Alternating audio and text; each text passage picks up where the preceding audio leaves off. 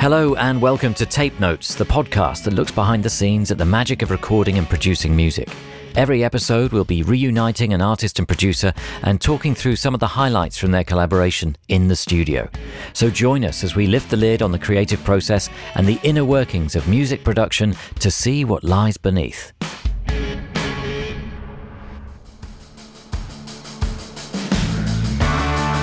Hello, I'm John Kennedy, and joining me for this episode of Tape Notes are Mystery Jets and producer Matt Thwaites to talk about how they recorded and produced the album A Billion Heartbeats.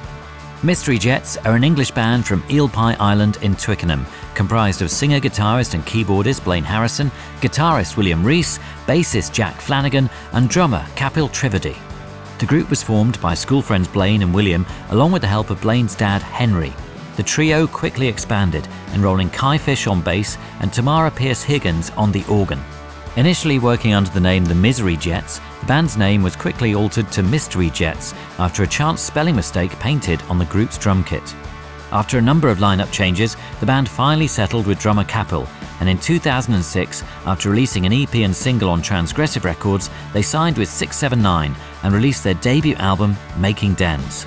The band's second album, 21, saw a shift in direction for the group, moving away from psychedelic and progressive rock towards more of a pop rock influenced sound, which led to chart success. Over the years, the group has collaborated with an impressive roster of artists and producers, including Laura Marling, Florence Welch, and Errol Alkan.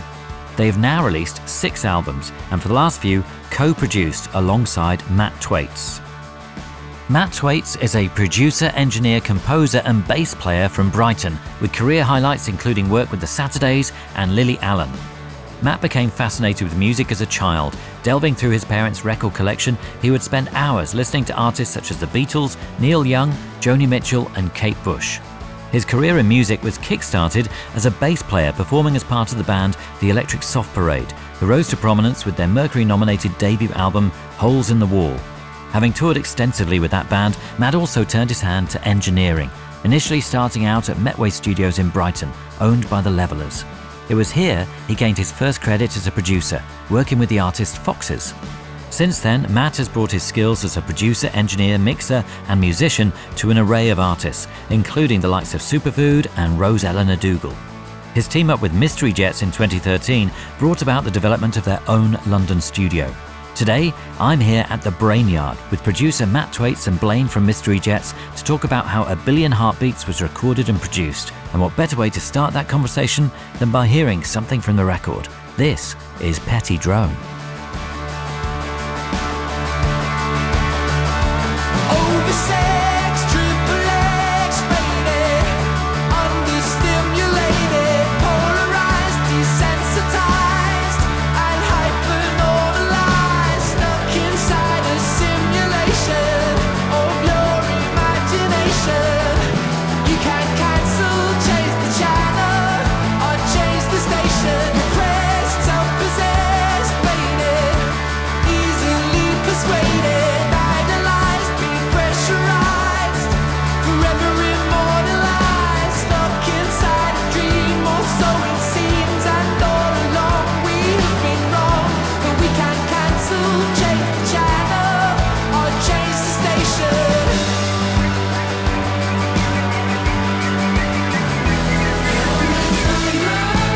It is Petty Drone by the Mystery Jets from A Billion Heartbeats, and here I am in the Brainyard with Blaine Harrison. Hello. And Matt Thwaites. Hi. And this is where it all happened. A Billion Heartbeats was recorded here. The Brainyard, what an extraordinary name for a studio. Yeah, well, as we were discussing earlier, the name preceded us arriving here. We're in the slightly dungeon-like basement of what used to be, in Victorian times, a tram shed. So we don't know quite how it all was set up, but I suppose, going back 70, 80 years, there were still trams in London. And so this building was used to work on the trams. And at some point, it was converted into music studios. And I've sort of bumped into various people over the years who said, "Oh, the Brainyard." There's this sort of folklore legend that precedes us arriving here. Bad things happened here in the 90s. Well, I feel like not a lot of sleep was had when people were working here. But we had a studio previous to this one in North London, which we had to leave in rather a hurry after making our last album, Curve the Earth. And I think London rent prices being what they are, we sort of assumed we wouldn't have another studio. So we just put all our stuff in Big Yellow storage. Shout out to Big Yellow. Big Yellow. But then one day this opportunity came up to move in here, and the door was actually padlocked shut. We had to get in a locksmith to cut open the door. We came in and it was literally a case of just plonking our mixing desk into whatever this is called. A trestle. And setting up some speakers, and we started recording the album the next week. Wow, that's amazing. So it's really all set up for you to just kind of slot in and carry on. And it's interesting, we're in Clerkenwell, so up the road is King's Cross. And when you get to this place, you have no idea that Cinething is here at all. So you step away from the street and suddenly you're into this open space, which would have been where the trams were fixed or something, washed, maybe.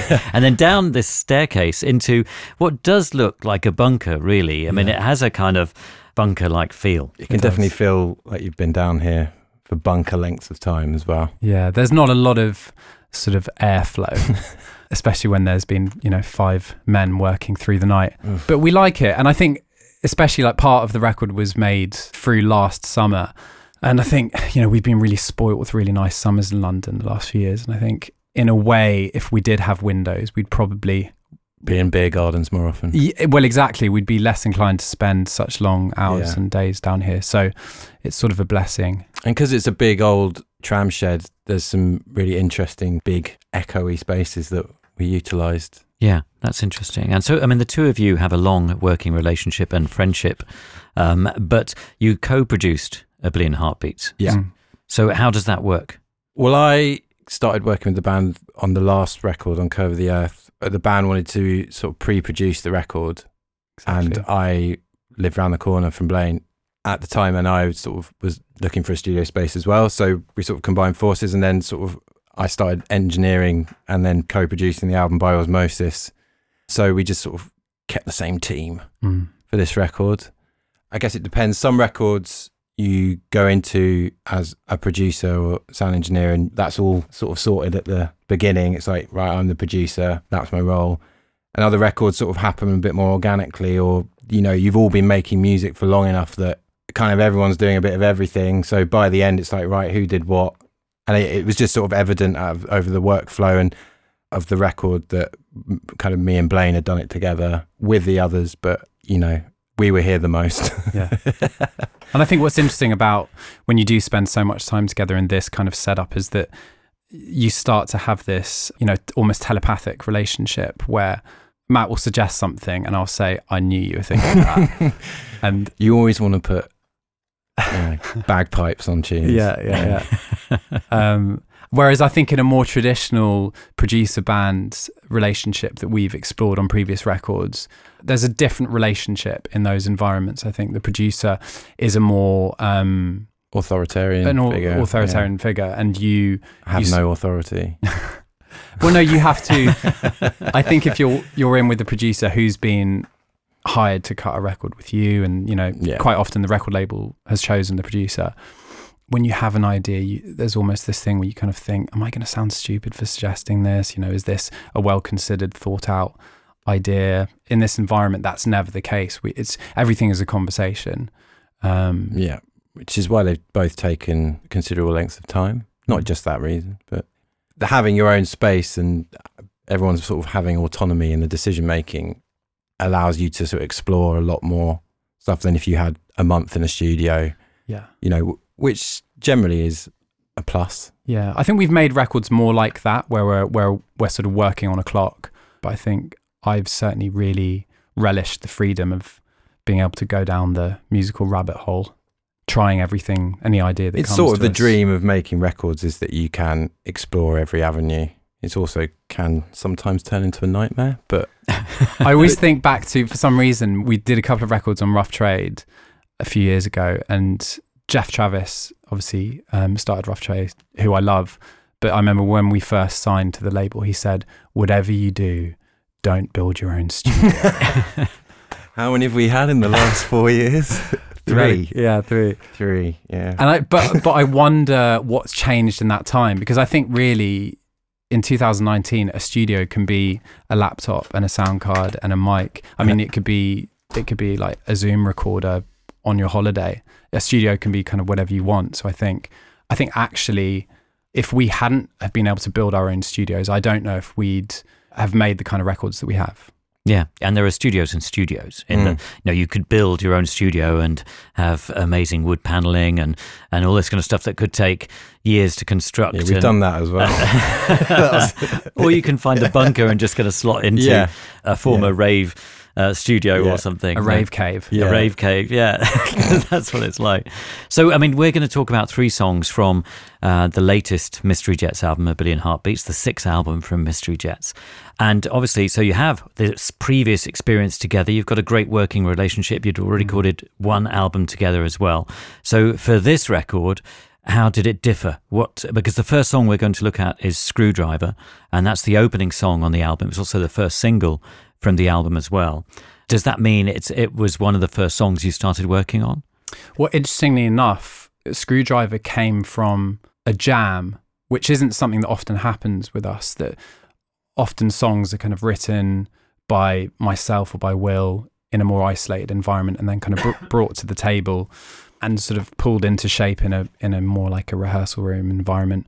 But in the case of Screwdriver, it all stemmed from a jam, which I think we figured out last night was recorded in May. Just after Curve came out. May 2016. So It's actually, it almost could have been on Curve of the Earth. And I don't know, were we able to play with the jam? It was. Oh, you've got the jam. Well, we've got your original voice note for the riff. Yeah. Which preceded the jam. Right, the jam is then influenced by the voice note. Yeah. And the voice note, I haven't listened to it for a while, but if I can remember rightly, it's me humming what I thought would be a vocal melody, but it ended up being the bass line, which is interesting. Yeah, that happens very. Sometimes. So this is the voice note.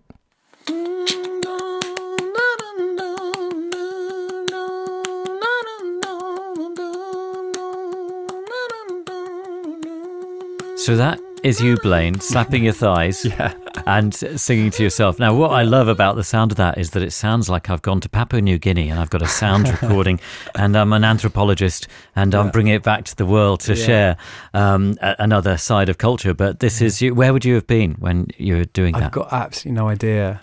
I often when I drive, and often when I'm driving, I have my phone, which is obviously not very road safety conscious, but I often have to just find somewhere to pull over and grab my phone and I'll make a voice note. That's good. No, I'm good. I'm glad that you're mentioning the public safety angle. Yeah. It's very important. So you could have done it in that way. So an idea comes into your head and you just want to get it down as soon as possible, just to capture that moment and record that idea. Exactly. That's really interesting. And often you don't know what it is. You know, there's something, could be a hook or it could be a vocal melody or a bass line or a rhythm idea. And what did you think, Matt, when you heard it? I mean, I didn't hear that. This was all done away from me. I was, we'd finished Curve and frankly, had a bit of a break from the fair enough. I think I was pretty much about to have a baby. So yes, you were. I was doing that. I wasn't there for the jam either. I think the first thing I heard was Blaine's demo of this sort of the following year. Right. Where we had a little demo meetup beginning of that year. Right. We could probably show what that voice note turned into. Yeah, let's hear the jam then. So you'd have taken the voice note to the band. Did you actually play that to them, or was that just really a note to yourself and then you tried putting this on an instrument? I think it would have been a note to myself, and then I think we had a day in the studio where we just wanted to try out some new ideas, and I would have said probably to Jack, I've got this melody, and he got on the synth. It was probably the Pro 1, which is in here somewhere. Which is it's a sequential circuits 70s analog mono synth, which we use for pretty much all the bass lines on the record, all the synth bass lines on the record. So I think he would have jumped on that, and he translated that, what you just heard, whatever that was, into a bass line. Right. Which is, we can probably hear now. Well, that's quite a good buzz.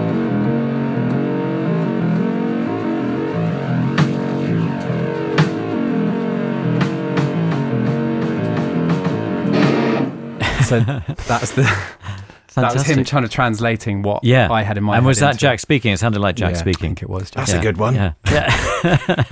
It is. It sounds great. Yeah. So that's I love that idea that you can see the direct evolution from a little voice note into that Pro 1 bass line. And then I think we've got another recording which is the rest of the guys jumping in on top of that jam, and you can start to hear the riff turn into what it became.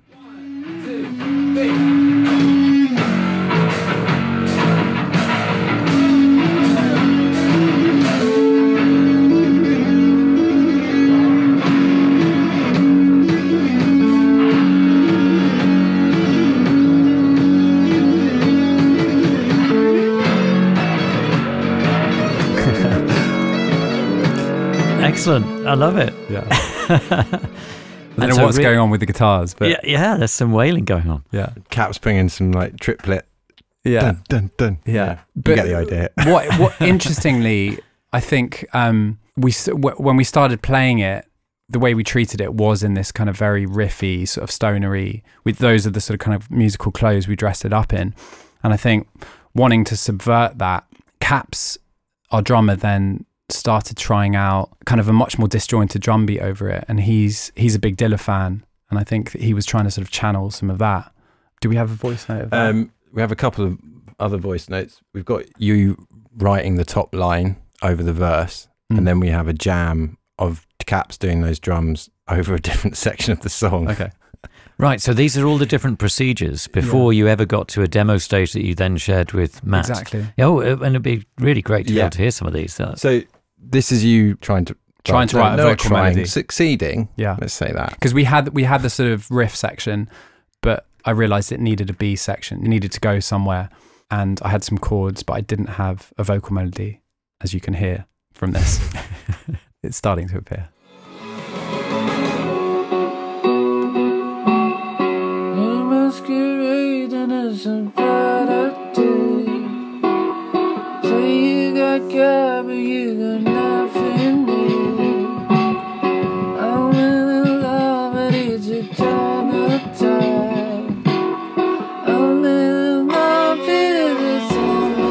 Well, anybody who's heard the song will immediately recognise the sound of that, I think, and obviously we'll play the song and people will hear it again. But yeah, that's really interesting. So that's the third step in the journey of the evolution of Screwdriver, really, isn't it? That's you writing the verse over or beginnings of your demo backing track. That's it. I think at that point I must have stitched it all together on a laptop, but I didn't have a top line yet, so I was sort of trying to throw things around. And I often do that thing where you just mumble and then you try to translate the mumble into real tangible words. And then what happened next? So you went back and had another jam with the band. I think you would have finished your demo, and then the sort of Dilla verse drums idea came about in pre-production. So I think I would have been around at that point. The chorus, big rock section drums were always pretty set and fine, and we went pretty much around the houses with the verse drums for quite a few months of last year, and we sort of wanted a kind of hip-hop sampler, sort of SP12, kind of those days of hip-hop kind of sound, and in quite a roundabout way, because particularly when you listen back to those Dilla records, I think I'm right in saying that he wasn't using quantizing, or was it the way that the notes would be quantized? No, it's not really using the quantizing, and it's also a feel. It's a feel thing, but he would have been playing on pads. Yeah, and I think Caps comes much more from a kit background rather than using samplers, and so he wanted to translate that idea into playing on a kit. And we wanted an interesting beat in some way, either sonically or that world of production, sort of hip hop production in the verse, just because we were like, it's cool, isn't it? What is quantizing?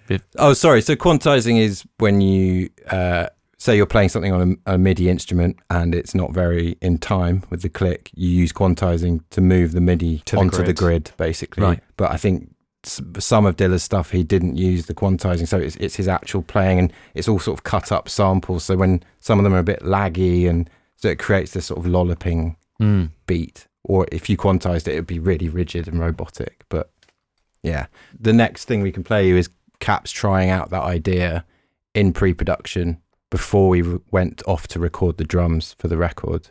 Yeah, let's hear some of that.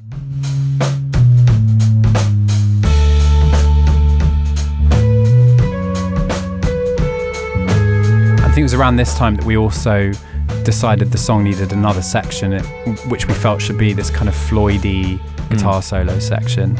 So actually what you're hearing is Caps trying the verse drums out, but underneath the solo, which is a bit confusing.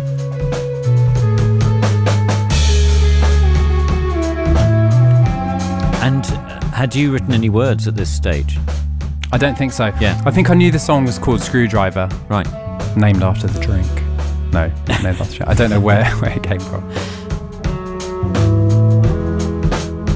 But maybe it's worth hearing where we actually got to with the drums and the verse, because actually we ended up not doing that at all. I think when we were recording the drums, we were sort of quite tight for time, and this is a really big song, and I think we gave Caps like half an hour to try it because that's all we had. And to be fair to him, it's really difficult to do. And then we sort of got it back and started messing around with. We tried loads of things. We tried to sort of program it. He tried it on pads. I cut some stuff up, and we're not Dilla. Totally convinced. We're not Dilla. We make indie rock records. So. But I think what we ended up doing that was exciting is we found that by reversing the beat and playing it behind Caps, playing it the right way around, it kind of created something interesting and intriguing in a slightly different way that also spoke to a more kind of hip hop reference point. Are we allowed to say what we called it? Yeah, well, it was kind of Miss Jackson, wasn't it? That was right. By Outcast, it's got this like reverse kick and snare. Kind of sucks. So we just nicked that idea.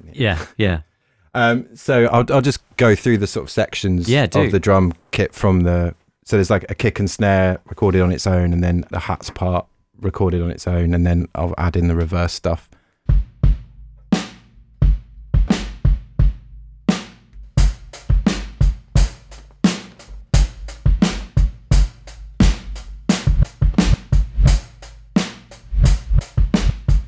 Right, so those are the reverse bits. And this is from when Caps was forced to do everything in just half an hour. The kick and snare is right. Yeah. And then just chopped up a hats part, and then we sort of arranged this sort of backwards kick and snare part. And there's also another there was just like a guitar harmonic that caught our ear it must have been late at night. We're like, really? Let's loop that as well. Okay. Is that in there as well? Yeah.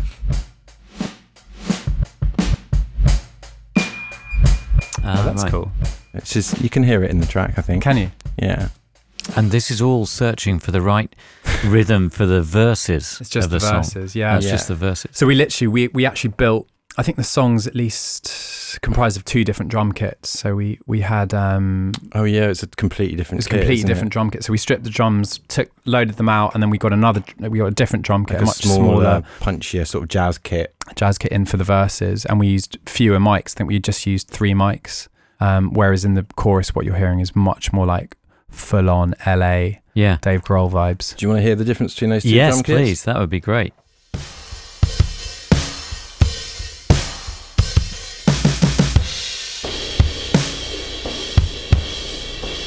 So this is the bigger kit with lots of all the room mics turned up, lots of air in the room.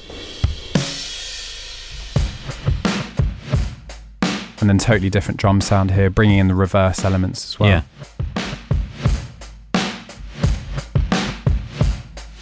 I mean, this is interesting because it conjures up that Aerosmith, Run DMC type feel, doesn't it? Yeah. Wow, amazing. So, I mean, this is painstakingly putting the whole track together for this song. Because when you listen to Screwdriver as a song, you pick up on all the different elements in it, but you also listen to the words and the lyric and the whole feel and the vibe and the meaning. So it's quite interesting that the words were going to be added later, that what a lot of people would think of as the song was still to come while you were still focusing on all of this. This is really interesting. Exactly. So at what point did you think, right, we've done enough, we need to concentrate? So I think actually at this point, because we did 4 weeks of pre-production, just running through the songs with the band running through, because a big part of this record, I think for you, Blaine, was you wanted to go out and be able to play every single one of these songs live and have an audience react. I think, Curve of the Earth is quite introspective and very sort of studio based, which was we achieved exactly what we wanted to do with it. But I think you found when you went out and played some of the songs, it was like sometimes audiences were quite contemplative to it, because it's quite a contemplative record in that way, and you kind of wanted to have more of a... Yeah, like Am I wrong? The mission... No, I think you're right. I think the mission statement before we started this record was to make a big, heavy rock record. I think that we kind of had our heads together on that. I don't think that's what we've ended up making, but there's definitely shades of that. And I think Screwdriver, because it was one of the first ones that came out, it set a precedent. And I think that's also why we realised it had to go at the beginning of the record, because when we tried it elsewhere, it seemed to sort of just destroy anything either side of it. Everything's out of balance as soon as you sort of... It ate its neighbours up. There you go. Yeah. But yeah, so we did pre-production for 4 weeks with the band, and then we just went and tracked. I think what we did is we did 4 days of drums, so a track a day, and then spent... When he's saying a track a day, he doesn't mean a kick drum on day one and then a snare on day two. That was Curve of the Earth. Yeah. This one we were a lot quicker. So we did a song a day, do the drum tracks, and then we'd take those away and do like 4 weeks work on those four songs in here. Right. So those drum recordings would have been made at the Buff, studio in West Ham. Yeah, which we chose because it had a very nice, very lively. It had a tiled floor and it was bright. You could get a nice dry sound or a big spacious sound, as most studios are designed. Exactly. We're quite the front runners in that. So we do 4 tracks of drums and then go and overdub onto those for like a month, and then we go back to Buff and do 4 more drum tracks and then bring those back onto here. Those. Right. And did that 4 times. Yeah. Sort of between that sort of first jam session that we heard of Screwdriver and that time, Blaine had made pretty concise demos of everything, sort of off the back of the writing and then also the pre-production. You'd sort of edit the demos. So the demos were always in line with what the band was doing in pre-production. Is that right? That's right. And because we use, this is kind of for the geeks maybe, but because we use Logic, it's really easy to fly across elements from the demos, VSTs and loops. And so when we actually start building the band session, it actually resembles the demo, and we start just building on top of those elements. So we start with the demo elements, and then say we recorded the drums and comp them and they're right, then we mute and hide the demo drums. Right. And then same with the guitars. And then some things, as you've definitely heard from other people on the podcast, is some of them are like, you can't ever recreate that demo thing, so that stays. I think there's definitely something the first time, this doesn't apply to everything, but sometimes the first time you record something, you'll never match that intent or that moment again. It's almost the throwaway nature that you do some things in a demo. The moment you start trying to overthink those things and how can I make that better, you can get lost. Like that little guitar harmonic you heard earlier. I just, I don't think we could have recreated the magic of that guitar harmonic if we tried to. We would have tried. So are we able to hear some of those demos then as they progressed? So I think we've just got the sort of final demo. Yeah. So this would have been what we brought in here, and we started to replace and we started to track to. Yeah.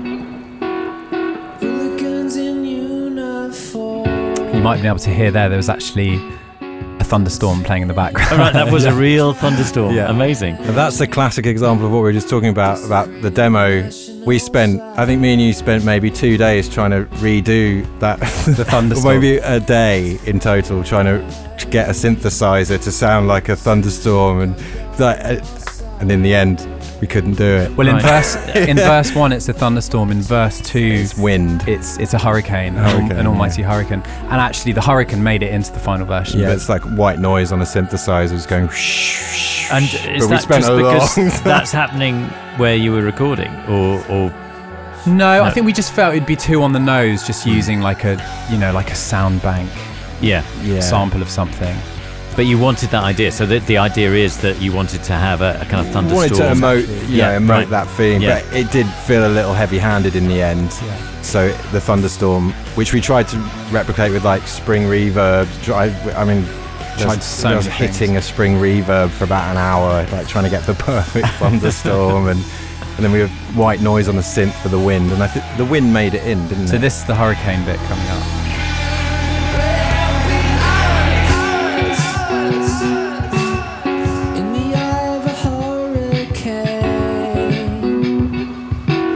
Oh, so I forgot you had an actual... There's an actual hurricane. Where did you get that cartoon hurricane?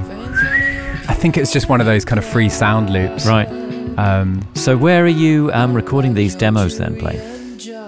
What's the setup? So it's using Logic as well? Yeah. But wherever you happen to be living? Pretty much, yeah. I spent some time in Iceland writing this record.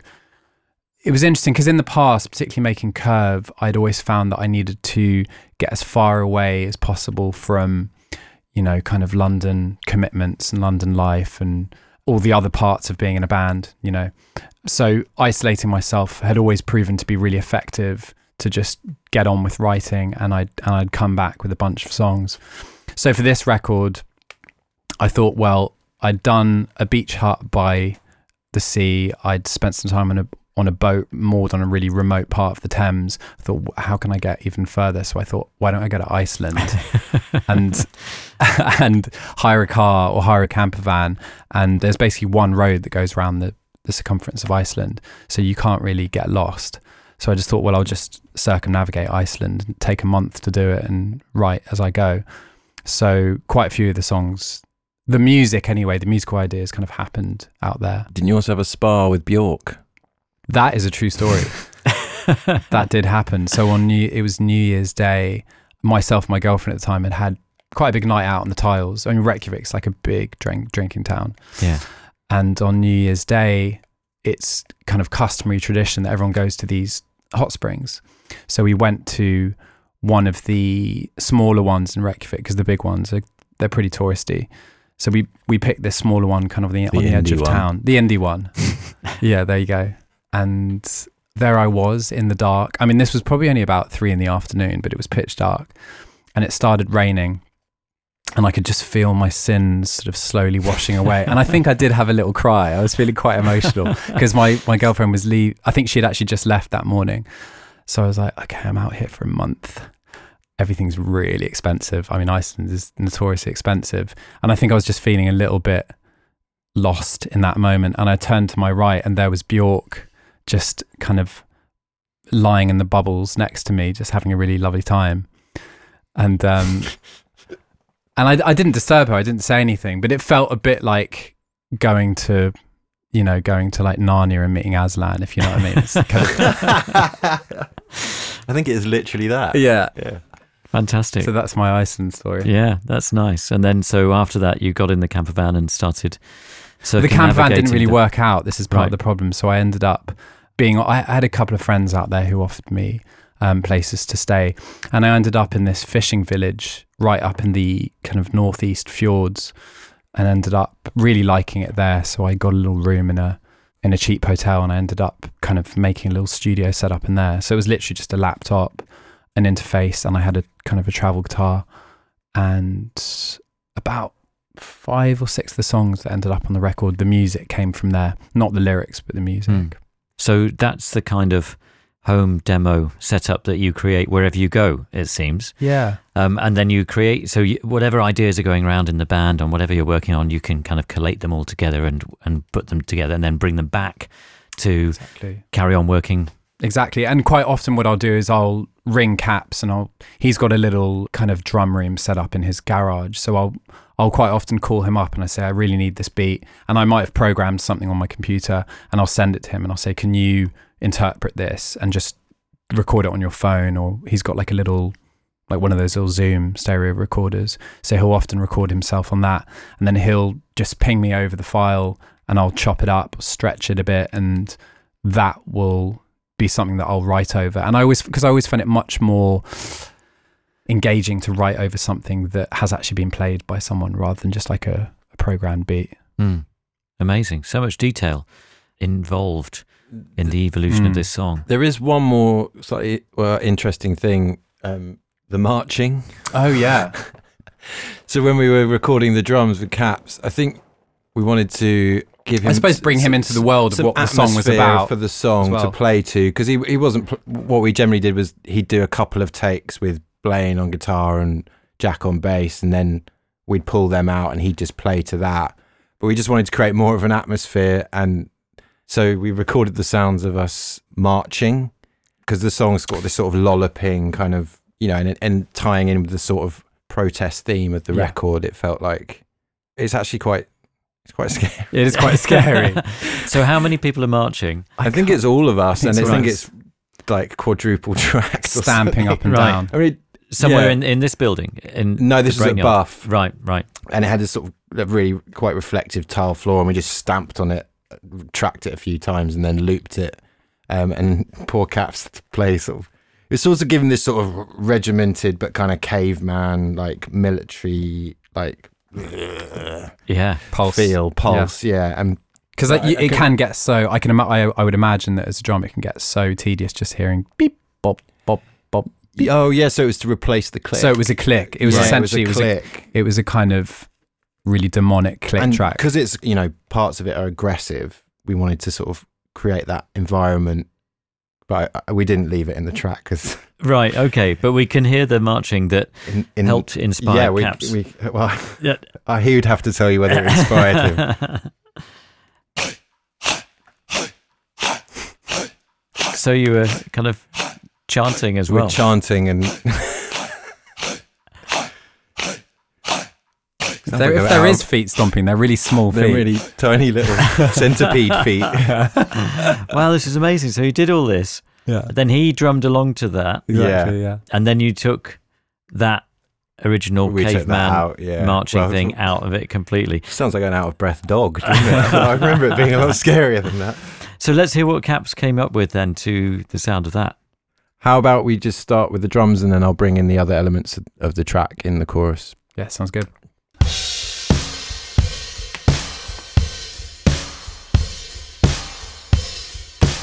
So you can hear a sample behind the snare as well. I'm not sure if we put that in. Yeah, we put that in. We did. Okay. Yeah.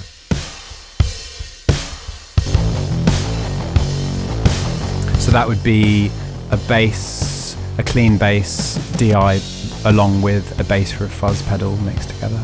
Right. I think it was a plasma pedal, which is a pedal by... It's this kind of boutique Swedish company who make a pedal with this literally a plasma beam running through the middle of it. It's a really amazing pedal.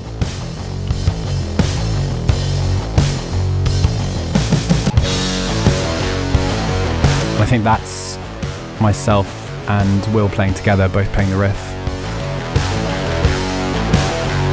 Surely it must be so tempting to just stay on that riff for 10 minutes.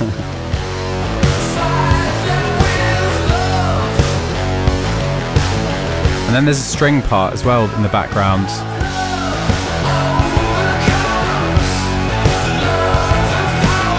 So this is like a loop that came from the original demo. Maybe it's worth isolating that actually, if that's possible. It's a kind of combination of a kind of arpeggiated guitar figure all around this chord with some mellotron notes as well playing. That's actually how the song starts, but it comes back in as a sort of theme in different sections of the song. Yeah, I mean, that ends up being a kind of key sound because you use it right at the start of the song. Yeah, exactly. Interesting. One of the things we set out to do on this record was none of the guitars were recorded through guitar amps, we did them all sort of through effects pedals and then just DI'd straight in, because we, especially in the sort of big rock numbers, we just wanted the guitars like right in smashing your face, against your no eardrums. air, like Yeah. And then a lot of the synths were then reamped, so sort of kind of the opposite way you would do it standardly. So the sort of synths are sort of a bit more ambient and filling out the dimension, and then the guitars are just right slam in your face. Which is very different to how I think we've treated particularly guitars in the past. We've always sought like nice analog, warm guitar tones, vintage amps, all these kinds of things. But we said, no, let's just have the guitars literally, so there's no air, they're just plugged into the back of the computer essentially, and they're smashing right up against your eardrums. Yeah, and I think we also just didn't want to spend, maybe subconsciously, I don't know if we ever had this conversation, but we just didn't want to spend hours and hours getting the right like mics. Well, to be fair, what we did do at the end of the entire recording of the record, we did a week of just reamping. So we did get... That was fun for you, wasn't it? It was quite fun actually, but we got all our old, Marshalls and Fender amps and Selmers, and we just lined them all up in a formation in that wall and kind of grabbed every mic we had in the studio, and we put a different mic in front of every cab, and we sort of created all these different configurations. And so for every guitar on the record, we tried sending them out to amps, and then A/B it against the DI. them against the DIs. But most of the time it was like DI. DI won 90% of the time. Yeah, but a lot of keys went through.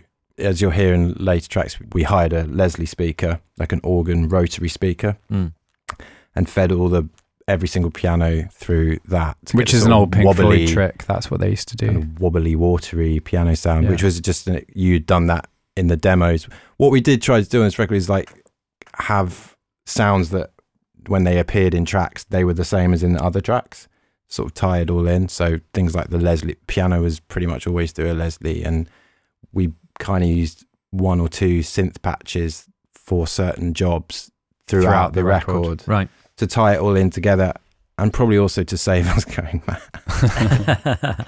So, I mean, at this stage now, Screwdriver sounds pretty much sorted. And so it's just the vocals to go. Just the vocals. On top. Which we went for quite the vocal sound changes quite a lot. In the choruses, what it actually is you can see just behind obviously your listeners can't, but John, you can. We've got a vocal booth here. So I would do the vocals in there, and then we'd put a microphone out in the corridor, which has got a concrete floor. And then we really compressed it. Really compressed the corridor mic. So it had a load of bite, but a sort of ambience. And then that sort of... That became the vocal sound in the choruses. Yeah. Right. And then the close mic in the verses. I never dreamed that it would come to this, but an enemy is only what you fight them with. Fight them with love. So you can hear the corridor mic coming in on that section. Fight them with love. 'Cause when the power of... So good to hear those vocals isolated. But I think we should feel the full power of the song, having seen all the little elements that have gone into it.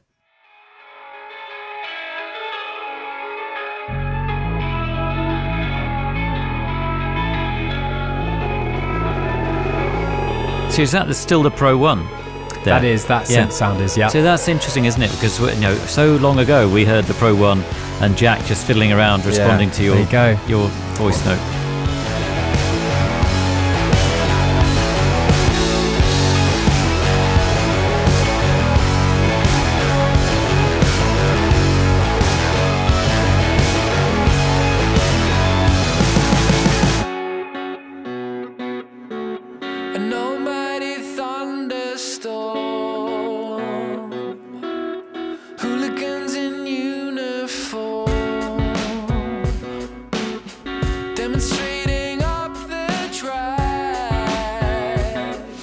So I think one thing worth mentioning is with Screwdriver, we actually ended up doing 2 mixes of the track.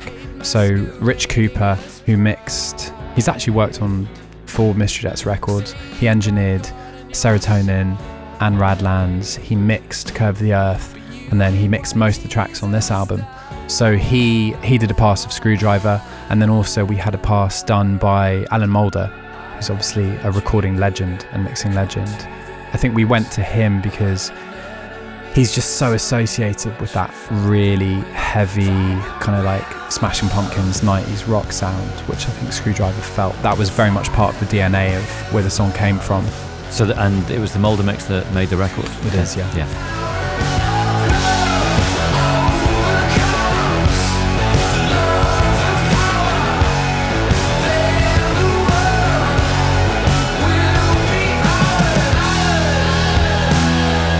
And that's the point where we all punch our fists into the air.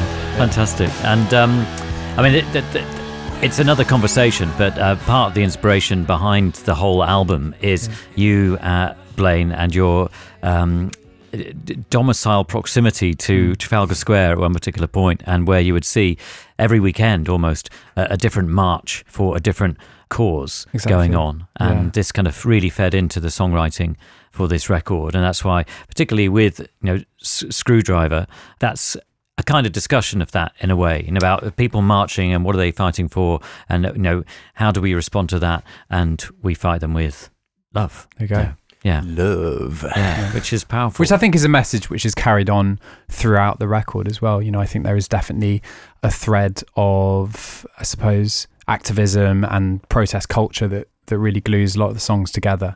And I think the commonality in all those is that, politics seeks to divide us, music unites us.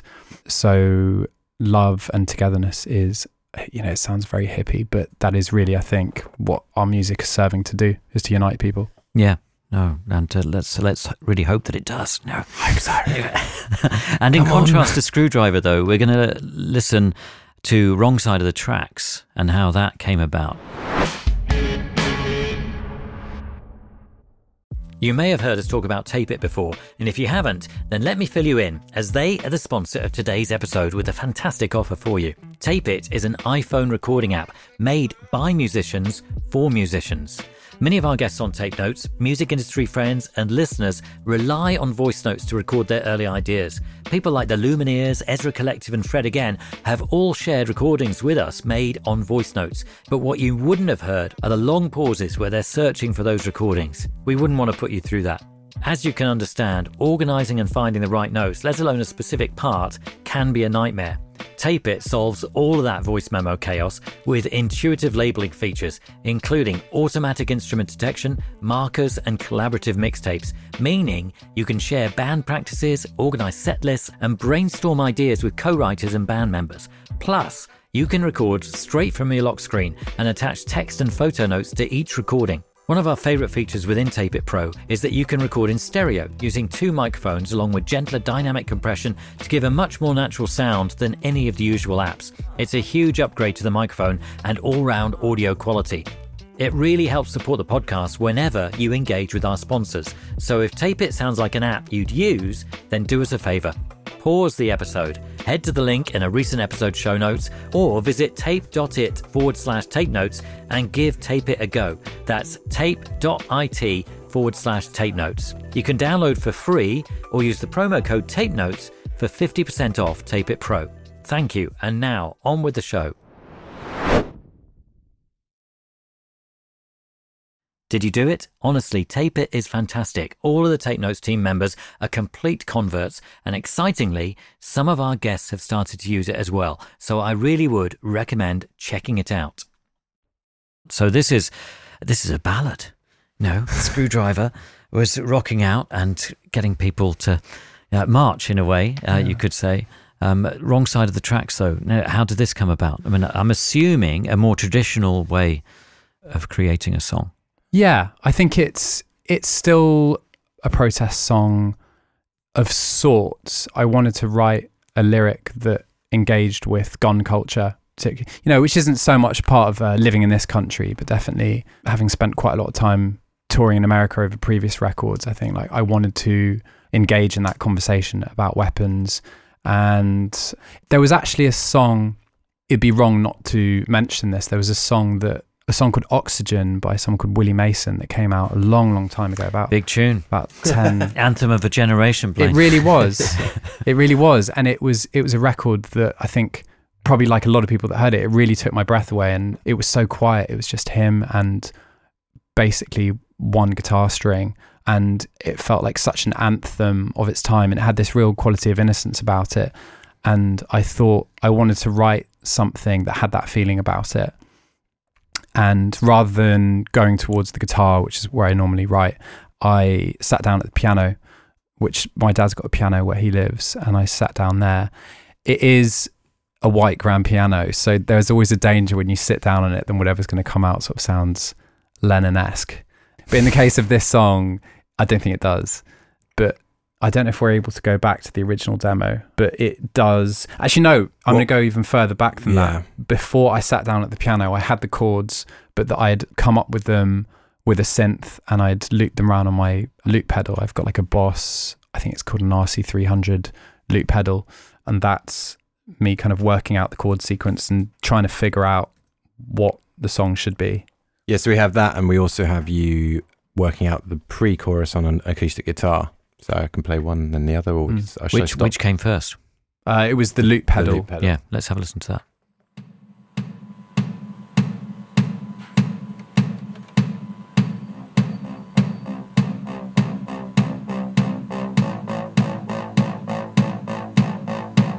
I always felt like it sounded like something that should be on the Drive soundtrack or something like that. Yes, yeah. It's got this kind of like Italo vibe to it.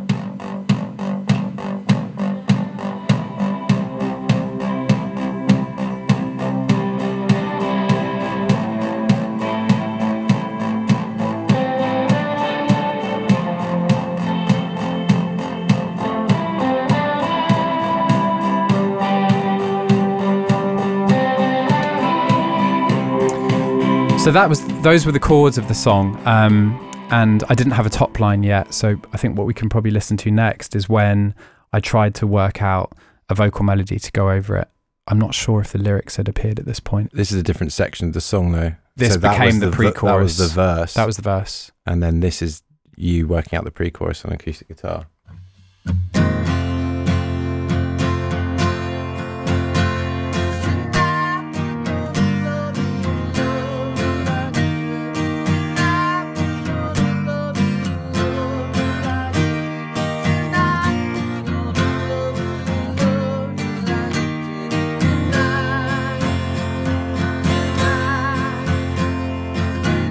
I think you can start to hear the song forming there, but it could have gone in a very different direction. Yeah. There's much more of a kind of like campfire-y vibe to it. Yeah, as it could have done with the piano version as well. The first thing I heard after you'd been around those houses is the piano demo. And it seemed to be about making it really beautiful and kind of kick off at the end, but we never wanted it to turn into like November Rain, which it could easily have done. And some people, not necessarily inside the band, were disappointed it didn't. But I think, I personally felt really strongly that it would lose all its integrity, and it's just not what any of us would do musically with anything. And so we went round the houses, and so the end part where the drums come in, there's Caps came up with this really kind of cool, almost like sort of Afrobeat kind of thing that did all those things. It kind of, the end becomes this sort of joyful thing, but it never sort of, big crashy ride cymbal and Blaine on a cliff. It never top. rocks out.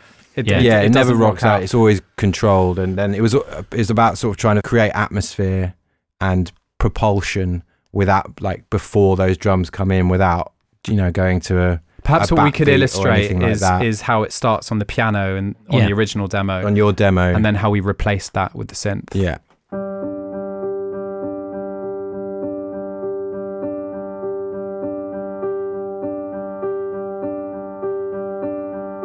There's a world outside your window and it needs your sun. Lunatics are reading Bibles and are buying guns. No matter what they say, no matter what you done, their words ain't worth the paper that they're printed on. Don't let them tie you down. So did you recorded the piano when you were there? Yes. And then did you record these vocals afterwards? I think I would have just...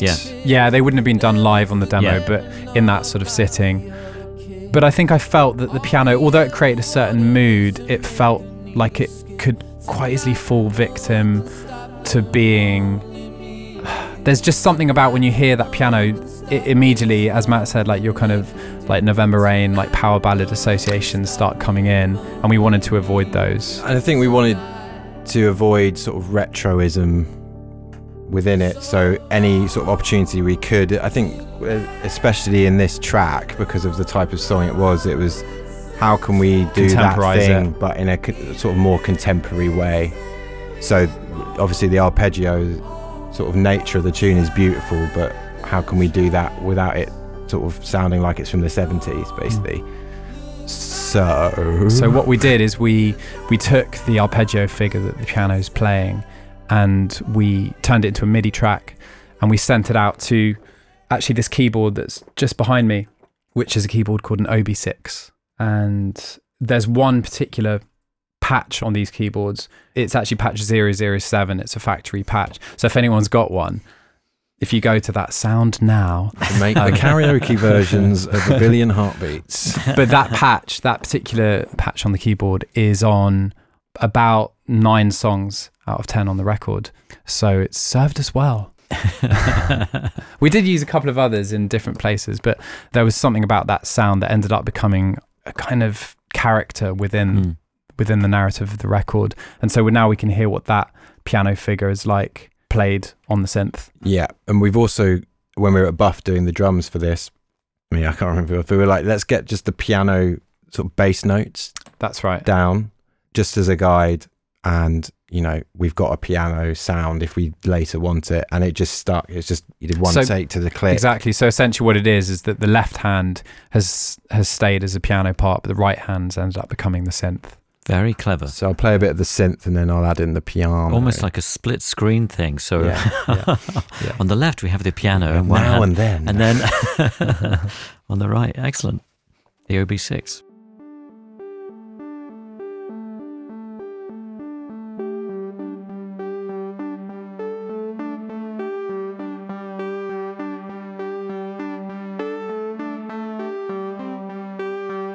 And then this is the piano joining it on the left hand.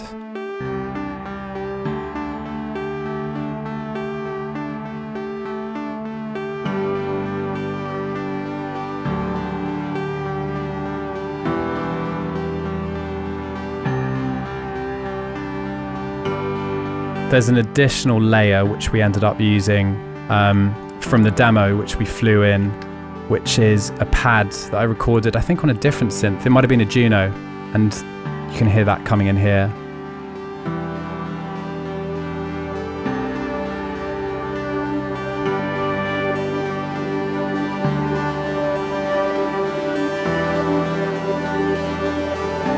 Which is one of the things that we felt we couldn't replace. We had to keep that as a sort of Easter egg from where the song originally came from. Yeah. So that OB6 sort of underpins the whole song, basically. Filtering in and out and opening and closing and to accent different release, sections. More release, less release. Yeah, because the song does build. It's about 2 minutes and then it starts to build slowly. Yeah, so moving on sort of in the atmospheric department, as we're talking about, if we go into sort of verse 2, pre-chorus 2, it's sort of just OB6 and piano and vocal up to that point, and then we start sort of laying it on thick with the other things. Yeah. So there's a collection of different guitars that Will played that we sort of turned into a pad, which we called the Eno pad. Maybe he would disagree, but because it's just sort of this twinkly atmospheric thing. Which I think Will and Jack did together. They did it on a day that we weren't actually here, but what they did is they just recorded multiple tracks of just playing kind of single note parts on the guitar and then reversed them. And pitched a couple of them. It's either pitched at the pedal part of the chain or done in Logic, I don't know. But I'll just solo those out and then we'll hear them all together.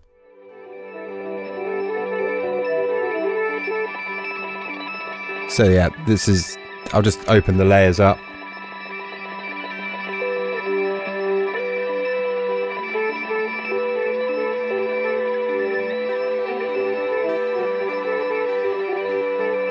Sounds a bit like a bunch of, it's almost like an orchestra tuning up loads of tiny little French horns.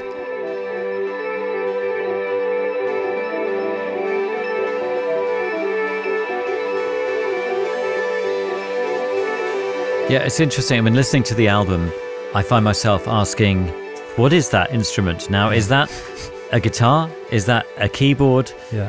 Constantly with the record. So it's really interesting hearing it broken down in this way. And that's something that we bring in under the second verse, because there hadn't been an idea there. I'd sort of intentionally wanted to create a space where Will could bring something in. And I don't know, are we able to listen to that coming in and fading up into the second verse? Yeah.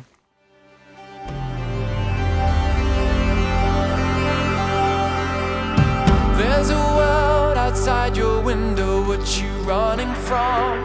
Heretics oppressing bodies. So that's it coming in there. Distant bombs. Never forget we're not like the other ones. All we ever wanted was to make the needle jump. Tonight no one can stop them.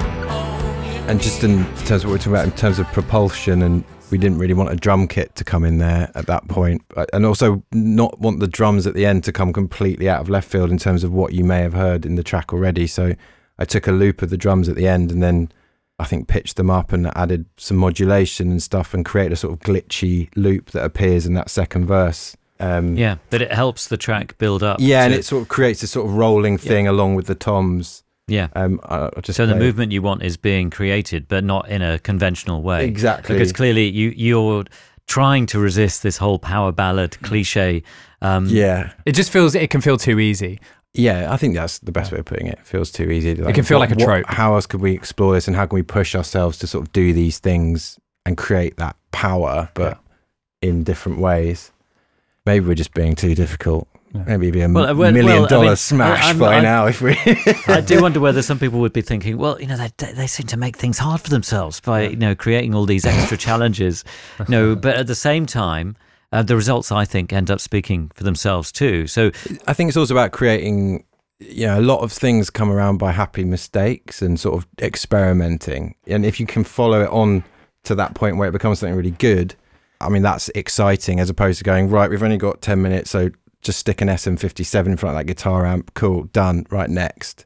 I think these last two records we've made, in terms, for me anyway, I haven't walked away from either of them going, wish we'd done gone a bit further down that rabbit hole. Yeah, I don't feel like we...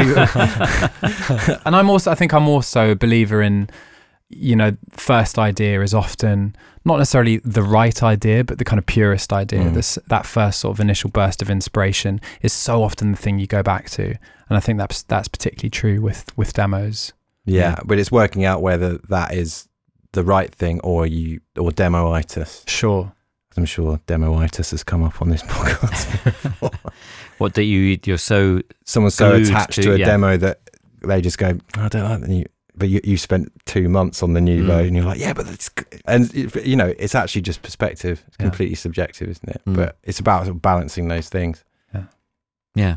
There was another interesting thing that happened in the song where we decided that we didn't want any cymbal crashes. I think it was part of this, I suppose, this kind of aversion of going down the kind of... I think John's right. I think we're making our lives too hard for us. But we decided that rather than have some big sort of like dynamic cymbal crashes, how could we create that feeling or an impression of a cymbal crash, but in another way, using more processed sounds. And Matt kind of stitched a few things together. I took a bit of the vocal where Blaine sings back. Mm-hmm. And I duplicated it twice, pitched one an octave up, one an octave down, and put a bunch of delay and reverb on it, and so it just goes sort of on the downbeat where there would be a crash. Be a crash, and it's just this kind of big washy, but also that kind of contemporary pop pitched up vocal thing, just tucked in there as sort of like. Some are quite tight, some are quite loud. Some are quite loud. There's one right. The very last thing you hear in the song is just one on its own. But yeah, just that sort of bit of contemporary production tucked in there, just so it sort of, doesn't feel retro. Yeah, we've got to hear that now. the quack. Yeah, definitely. So yeah, I'll just quickly show you what it is. I think it's just the end of the chorus, I think. I just took that. So it's the last word of the chorus. Yeah. There's a low one, and then an octave up as well. And then put a load of delay and verb.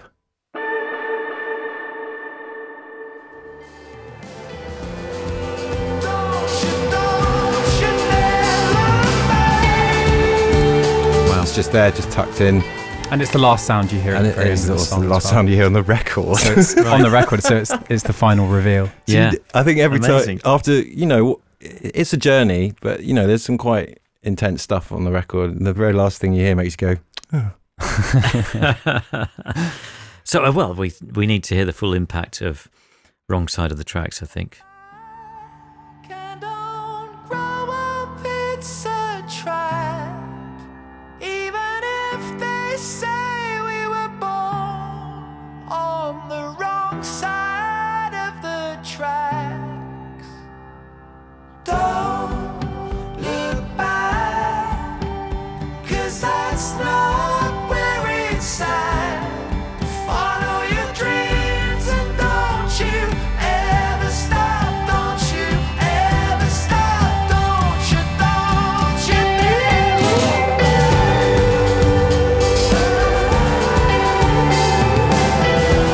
So those drums are the kind of Afrobeaty ones that you're talking about. Right.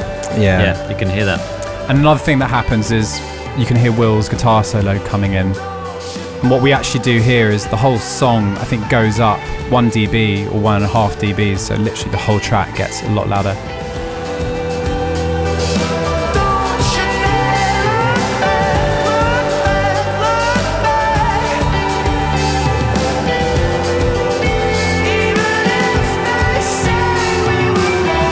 I'm imagining now that there'll be a more straightforward covers band who'll do a more power ballad version of this. A wedding band. I think it's one of those songs that, like Boys of Summer or something, that like an enormous trance version will come out and be big in the Balearics in like 15 years. Here's the sound. It's just coming up. Amazing to think that is actually Blaine's vocal. Yeah, that's how he sounds first take before he's warmed up. I must say it's a lovely vocal on that particular track. It's really sounds great.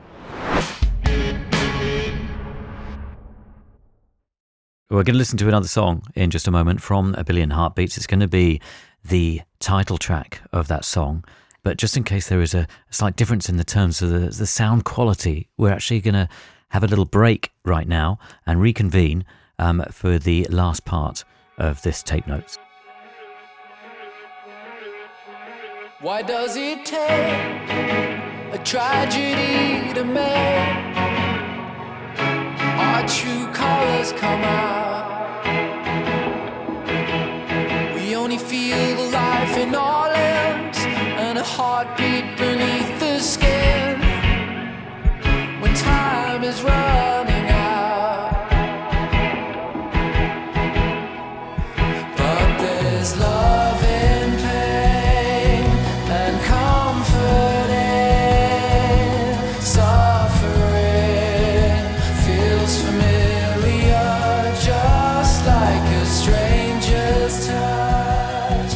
We've yet to try. That is the master version of A Billion Heartbeats by Mystery Jets, and we are back once more in the studio that was recorded in with Matt and Blaine. And we originally were going to take a little break because, Blaine, you were caught up in a photo shoot for Dr. Martens, which looked fantastic. The pictures were amazing that I saw afterwards. But then an unexpected event occurred after the photo shoot. Yeah, that's right. I mean, as you said, we thought we'd be breaking for half an hour or so I could pop upstairs and do these photos. But the photos took a bit longer than expected, and it ended up, here we are 5 months later finishing the podcast, which wasn't planned, but I think it's one of those things. And it hasn't been a holiday.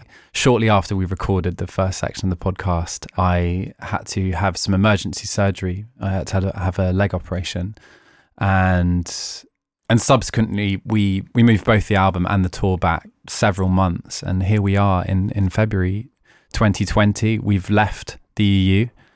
We've got a new Prime Minister, but on a happier note, our album's coming out next month, which is very exciting. It is kind of it's kind of mad thinking about it, because originally, by the time this podcast would have come out, the album would have been out, I think.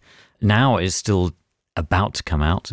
And yes, things in the UK have changed quite a lot. Yeah. You could say that some of the topics discussed in the songs on the new record are even more relevant. Absolutely. That's good news for Mystery Jets. It's not for anyone else. The work has even greater resonance. Yeah. No, which is exciting. So we just heard a little snippet, really, of A Billion Heartbeats, which is quite an epic journey of a song in some ways, particularly the ending and the way it builds up, which we will discover. How did it all start? It appeared about halfway through the songwriting process. And as you said, it did take a bit of a journey, this song. The initial seed for the music was inspired by the Grenfell tragedy. So that was in June 2017. We were rehearsing the morning after the fire, and I think someone looked at Twitter and we read all about the tragedy. And that afternoon, when we finished rehearsal, my girlfriend at the time and I went down to see if we could help. And we brought some food, we brought some sanitary products, some clothes. We both brought a bag of clothes. And when we arrived there it was the Tabernacle Church, which is not far from the base of the tower. There was just this incredible coming together of resilience, both from the communities from around Latimer Road, around where the tower stood, but also from people who travelled from all over the southeast and all over London to just see if they could be of any help at all. And we were there kind of late into the night, and the donations just kept on coming. It was quite incredible. And there was no one sort of managing it. Everyone was just slotting into this kind of supply chain of help. And it was this incredible operation, almost like a military operation, that really had a profound impact, I think, on everyone there. And I left with this feeling of, isn't it funny how sometimes it takes the worst human losses of life, the worst atrocities, to actually bring out our humanity. And the song was born from that idea. And I've got it written down that it was the 14th of June was the fire, and the 11th of July is the first demo that I had of the song. And the seeds of the song came together quite quickly. Yeah, amazing. So did you start making notes immediately, or do these thoughts come out once you pick up an instrument? Or? The feeling was there straight away. And I think a song, more often than not, whether it's a lyric or whether it's a musical idea, it comes from a strong feeling. I think the good ones do. Digging around in the dirt can also produce interesting things as well. But I think with this song, it came from this very direct experience of human resilience and this kind of coming together in the face of something terrible. And the first thing that appeared was the chords, which became the verse. And I was kind of crafting away on them. And one day, Matt came in and he was reading a book at the time, which had a lyric in, well, it had a passage in it which ended up giving us the chorus lyric.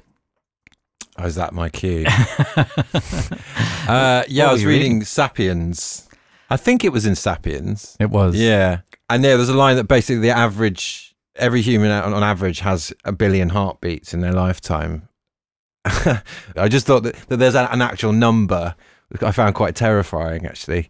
But yeah, I just I came in and I just told you, like, oh, did you know this? And then Blaine being Blaine, squirreled away and turned it into a much better thing than the context I've been thinking of. Well, I'm quite an avid note taker, so I think like lots of people, I used to carry around a book, and now it's turned into notes on my phone, and it's just this notes page on my phone that I'm constantly adding things that I've overheard in conversations. We have a little sign for it in the studio. If someone says something that they think is going to be a good lyric, everyone makes a scribe. It's like a little shroud. Right. Blaine goes, yeah. Which is a shroud of scribbling in a little book, popping it in your top pocket. Obviously, because you don't have the book anymore, it has to be a charade. A charade. And then you get your phone out. at the time, I didn't know what the significance of that passage would be, that line would be. But it was probably that week or the week after I went back to this music that I'd written, and I started looking through my notes, and they just felt so inherently linked to each other. It said something very close to what the sentiment of the song felt like. And so I'm interested in this idea that you had a feeling, and that the feeling led into the song. Whether you're aware that feeling that you have is a feeling that you will be able to somehow attempt to articulate. Do you know what I mean? Because obviously we all have feelings, we'll have different moods that we get into, but being able to channel something like that into a work of art is an interesting thing. And whether you're conscious of it at the time, that, oh wow, I can feel this emotion that this has created is going to lead to something, and then whether that then has a knock-on effect and you think, oh, I've got to channel that, I've got to capture that somehow. Yeah, I think for me it's rarely in the midst of that feeling or in the midst of the event that inspires the feeling that creativity knocks on the door. It's often in the wake of it, because it's when a feeling stays with you and it's persistent, that's when I think I feel drawn to the guitar or to the keyboard. And that feeling didn't go away. It just didn't. It had a very profound effect on me. And I think, although I wouldn't describe Billion Heartbeats as a protest song in the way that some of the other songs on the album are, it is about coming together. It is about the power of, what we're capable of achieving as a group, communing for a greater cause. Yeah. And it works well as a title for the record, doesn't it? Because it can be about the sort of finite nature of a human being, but also a collection of hearts beating at the same time in a position of protest or something like that, like a square full of people. That's it. Whatever. Yeah, it kind of works in different ways, doesn't it? Like there are billions of people on the planet, all with a billion heartbeats, all beating together as we speak. That's it. And, we're bigger than the sum of our parts. And I think that's really so true if you do attend a protest, or if you go on a march. There is something, there is just a feeling that is shared by everyone there that's very powerful. So you had the phrase and you had a feeling that you wanted to channel. How did you capture or combine these things? I suppose it was a melody. There was a melody which appeared quite early on, which would be the verse melody, which we could take a little listen to. 3, 4.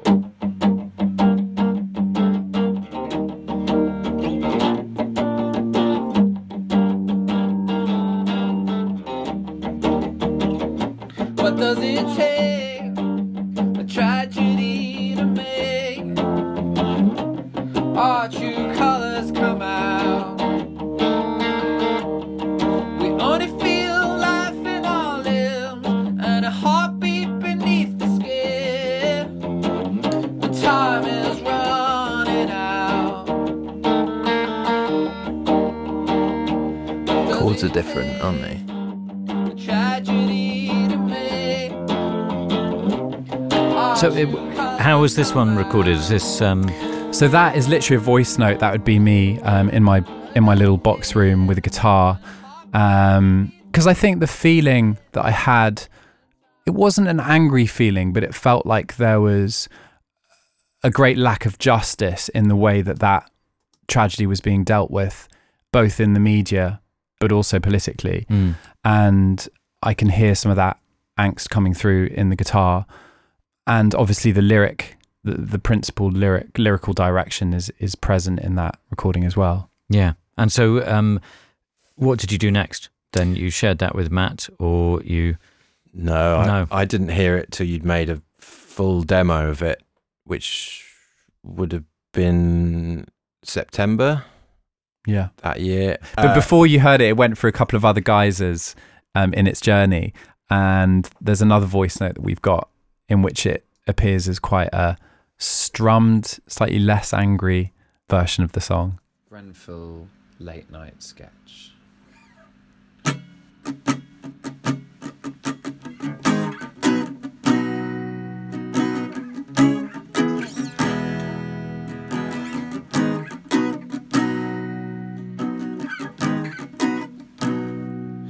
Does it take a tragedy to make our true colors come out?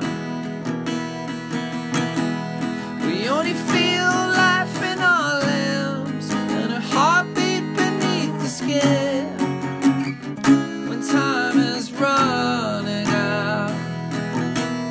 So you, after doing the faster demo, you thought, oh, I need to slow this down to tap into the meaning more? The danger of doing demos late at night.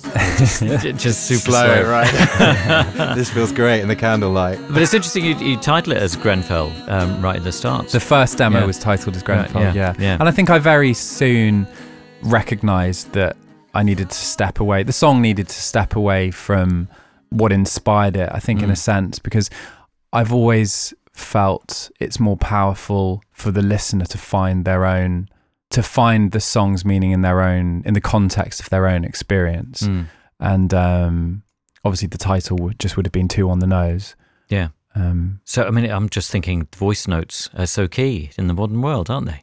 And especially for tape notes. You know, Yeah. these voice notes are key to our unraveling of all these songs.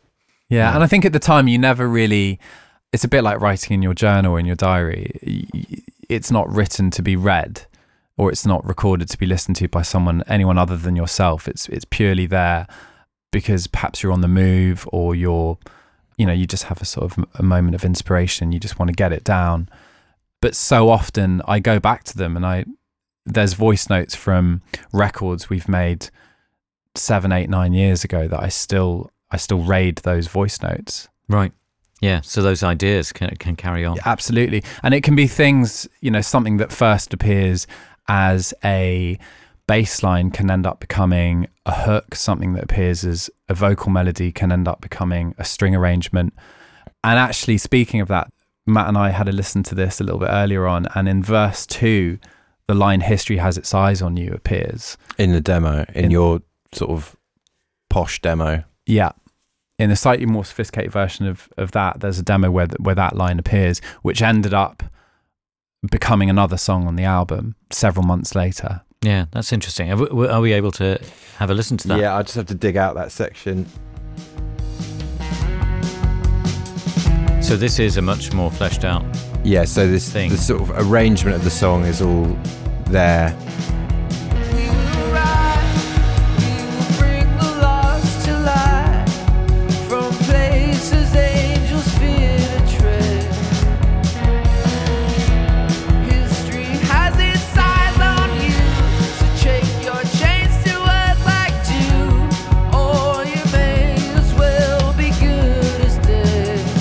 And what made you decide to take that bit out then? I think it came back to this thing of not being too on the nose particularly with lyrics. There's something that Michael Stipe once said, which is that the most powerful thing for the listener or for the writer is when you have a very strong feeling and you get it down, but then you take a step back and actually you write it from that perspective. But you need to start off in that closer perspective. And I always keep that in the back of my mind with lyrics. Yeah, a lot of the time we go to record vocals for some of the songs and you're like, oh, I've got to rewrite a line. You and your dad rewrite. Yeah, often right up to or often beyond the point. Often in the booth, just here, there's several songs where you're on the phone to your dad like, this line doesn't work, it's not right. Yeah. We've probably got recordings of phone conversations down the vocal mic. Or often what I'll do is I'll sing a couple of alternative versions in a slightly non-committal way where we'll decide to later sort of edit in the correct version. But I like to walk into the booth with the intention of singing the finished lyric, because I think it always gives for a more powerful performance. Yeah. Presumably you can center yourself more and know that this is what I'm trying to do here. Exactly. Yeah. I mean, it's interesting because I can see the notebook that you're holding, that you're reading out from, and when you go into the booth, which is just behind you, do you bring that notebook? Do you type out the words? Because I find I struggle, even in these interviews, I struggle with the little notes that I make in my own handwriting. I look down and I cannot read a word of them. I think, oh Lord, and it's that idea that in order to sing them, you want to be able to see them well. Exactly. No. What I actually do is I bring in the lyrics, and I also bring in a computer, and I set up like a slideshow of images, which I have just on loop playing when I'm recording a vocal take. And there'll be images related to what inspired the song, or, you know, whales swimming around. No, I'm joking. Yeah. Just something that can evoke that emotion. Something that can evoke the feeling that the song came from, because I think a lot of songwriters will probably relate to this. The first time a song appears, be it first thing in the morning or late at night, if you're like me, if I'm a night owl, you're never going to mean that song as much as that first time you play it. It's the moment that song feels most alive to you, because it's coming so directly from the feeling. And then the song goes on a journey whereby it gets taken to the band and other people have an input in it, and it becomes something else. And often that initial feeling can become blurred, and it can become obscured by all the work that goes into recording the song. But when I get in the booth to record the vocal, I need to reconnect with what it was that inspired it, and images really help with that. But also, it must mean that to get the right images, you've got to go through a process of working through what it all means. No? Yeah, which is quite analytical. Really. Yeah, exactly. I mean, a lot of the time, they're just pictures of things I've taken on my phone. You know, for example, this record, it was mostly attending marches that drew me to the source of the lyric or the meaning behind the song. So often I'd replay images from the marches and placards and banners and things like that. Yeah, amazing. So the demo that we just heard was obviously much more fully realised, and I presume that's Cap drumming. That's all. That's still just me on my computer. Really? Wow! But it sounds pretty similar, doesn't it? It's pretty busy. Well, I think we covered, 5 months ago. The demos were pretty realised. So this is the demo. This is the demo that I heard that Blaine played me in September. That's kind of the first I heard of it. Obviously, some of the lyrics changed, but the arrangement was all there. But did we both feel, or did I feel? I think I felt that the last chorus didn't quite blow up in the way that you wanted it to. You wanted it to be a real rush and a big moment. So I suggested we put a key change in, which we then worked out. I think on that, we just sat down and did it straight away. Yeah. Because I was like, it's brilliant, but it just needs the thing to elevate it at the end, so that, because you've heard the chorus twice, and then you've got this big middle section where all this sort of confusion and sort of mild terror appears, and then out of it bursts a final chorus, but it's the same chorus you've heard before. Whereas if we put it up a tone, something like that, that was the idea, to sort of modulate the key of it. Yeah. And I'd always avoided key changes like the plague, because quite justifiably they have this connotation with Backstreet Boys songs, or or kind of that was where I was coming from. So up a tone like the Backstreet Boys would. But they have. But you've unconsciously done them. They're quite all well. The time. I think people write them without realizing all the time. They do. But we'd never consciously written a key change into a song. It always felt like quite a cynical, tool to pull out of the box. And I'd always thought, God, that just sounds pants. But in this instance, you responded to Matt's suggestion and thought, that's a really good idea. Blaine responded in the way he responds to all ideas. He went, that's interesting. Well, I think I said, well... Yeah, you're like, prove it. Show it. And so I said, I handed Matt the guitar, and I think I went upstairs and had some lunch, and I came back down half an hour later, and Matt had rewritten the song.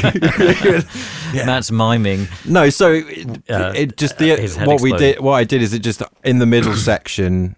How do I speak that bit? That originally just went round 2 chords, but what I did the last time, it changes to a relative chord and then changes. So the last 2 chords create the key change, and then the final chorus is up a tone. And I think you work quite hard to make it seamless, not seem like, because there are ways of doing it by chucking in what George Harrison used to call a naughty chord. And he always said you're allowed 1 naughty chord per song. But I felt quite adamant I didn't want any naughty chords in this song, right? Because I felt it would create a distraction from the. Well, it's almost, if you're too musical with a song like that, it does the white gloves, the jazz hands pop up, and it's like dilutes your message, doesn't it? If you're sort of, it needs the energy and the rawness. Yeah. So are we able to hear the way it was? So then we've got the demo of, there's just a little sort of phone demo of us trying it out, and then there's also, you redid the demo with the key change. Yeah. But perhaps we can hear it before the key change. Could we hear before the key change was created? Could you go from the top of that section?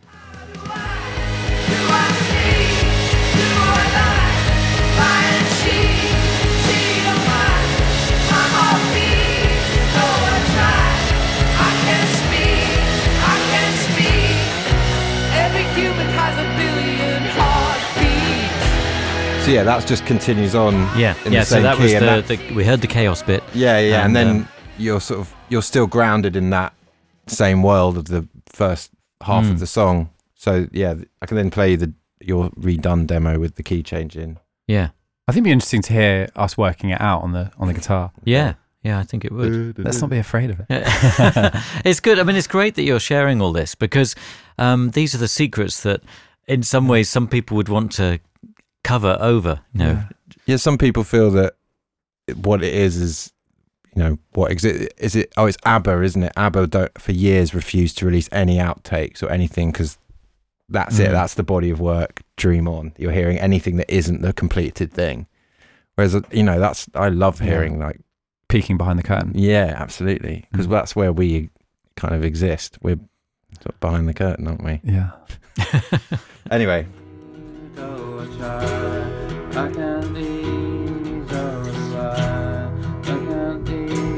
No, I haven't worked out the lyrics at this point. So how do I sleep? Do I cry? I don't speak.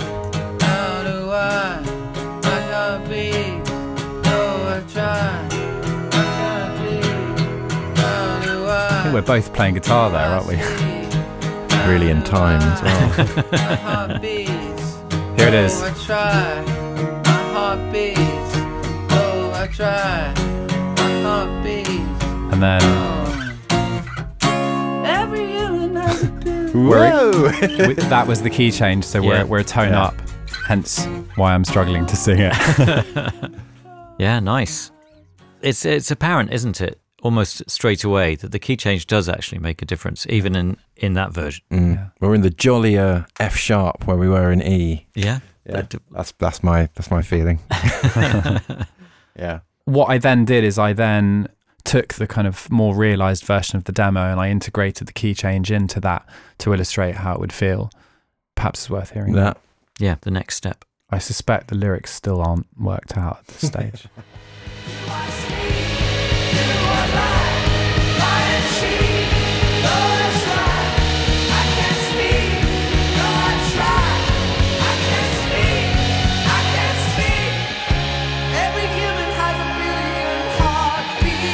I think around that time we started talking about the idea of having some brass on the record as well, which again was something we'd never ventured into before, a musical land we'd never explored on previous records. We had strings on the last record, didn't we? That's right. So this one felt more like an angry brass record. Yeah. Because they are, importantly, on this track, aren't they? They are. No. And so how did you go about sorting that all out? I think I put out something online. It might have been on Facebook, just saying we were looking for some brass players. And a friend of mine, Rory, replied. He plays for Jamie Cullum. He plays for Jamie Cullum. He was also in the time in a play in the West End called Network, which had Bryan Cranston in it. And I think through that he'd met some other brass players, and he put together a horn section, who actually Blur's horn section from when they tour. And they were just incredible. And I think, obviously, anyone who works, who uses something like Logic and soft synths and plugins, it's quite easy to flesh out a brass arrangement or a string arrangement. But actually, when you have an ensemble playing back those parts live in a room, it's a whole other thing. It's quite incredible. And we liked it so much that we recorded them on 4 or 5 tracks on the record. So they actually have ended up having quite a presence throughout the a album. starring role. Yeah. Fantastic. And did you record them in here? We recorded them on the other side of that wall, which is our sort of little live room. But we used, because the corridors here are just big concrete, long stone, echoey niceness. So most of the sound is, we just set some mics up in the hall as well with the door open. So there's some close mics, but it's mainly just this voluminous, reverby, concrete space, which is good for brass. Yeah. Shall I play you a bit? Yeah, please.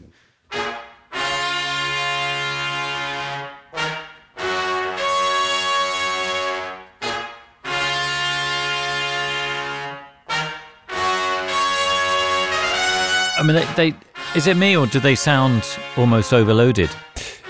Yeah, that would have been in the mixing. Yeah. They've been saturated. You can add a good, healthy amount of saturation to brass because they kind of sound like that anyway, right next to your ear. Yes, it's like, yeah. But yeah, they deal well. Give them a bit of crunch and they sort of crackle in the mix a bit more. Yeah. Well, it makes it really in your face. Yeah. They kind of. I mean, that's the intriguing thing for me about A Billion Heartbeats is the way it starts and the way it ends up. And this build is quite extreme, really. Yeah, because I felt like I did want them to feel slightly victorious at the end. The connotation of being almost like a marching band. Not that they're playing in the way that a marching band would play, but just the feeling of brass. It has a sort of triumphant military kind of context. Not that we're going for the military thing, but in the context of a march, it has a place in that world. Yeah. But the corridor featured on the backing vocals in the middle section of the song as well. And originally it was just myself singing it, but then I felt quite strongly that I wanted Will and Jack, I think Matt as well, I wanted their voices to be present as well in that section of the song. I don't think I'm. I think you are. Really? Yeah. God, I don't remember. So we sent them out into the corridor and again just used the ambient mics and The claps as well, right? And the claps. You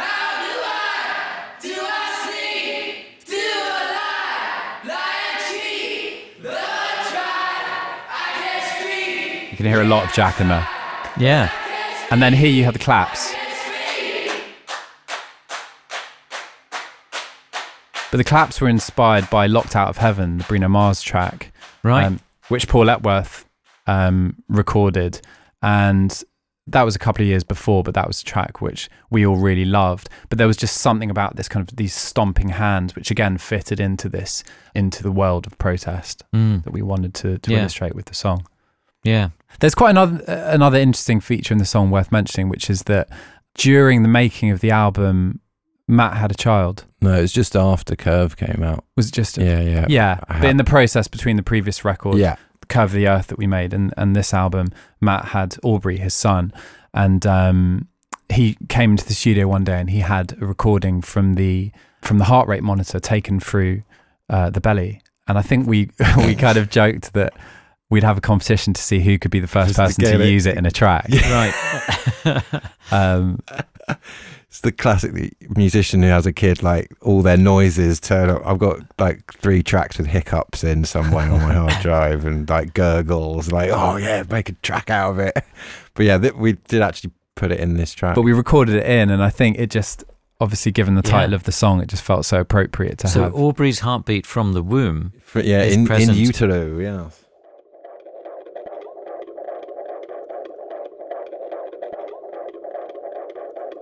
I'm sure there'll be some mothers listening that recognise that sound. Yeah, that's really interesting hearing that. Also completely out of context, because normally if you are privileged enough to hear that, you're in a hospital and you've got a certain level of expectation and terror. We added in a like Moog a Moog arpeggiator underneath it, as you do.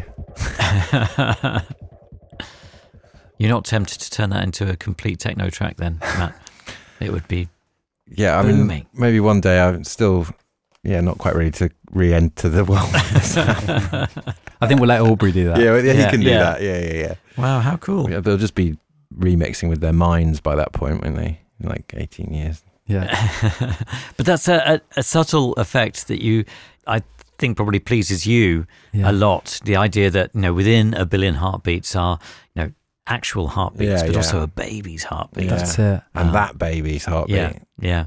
I've always liked, I think, for as long as we've made records, we've always liked hiding musical Easter eggs in tracks, kind of headphone candy that, you wouldn't necessarily notice from just hearing it on the radio or streaming it. But then actually, once you start to peel away those layers, there's things hidden in there for the nerds out there. Shout out to the nerds. That's going to be a pearl of a detail, I think, that some people will be telling other people. As you said though, if you've heard that noise before, what it will take you somewhere. Yeah. Well, I think it's a very hopeful feeling. It's a very exciting sound, I think, for people that have had kids, and I think it was important to have a representation of hope in the song. I think because it came from such a strong feeling of of devastation, it felt important for me that the song needed to build towards kind of a light at the end of the tunnel, so to speak. So it would be good to hear the mastered version again, I guess, with that section, with all these elements combined.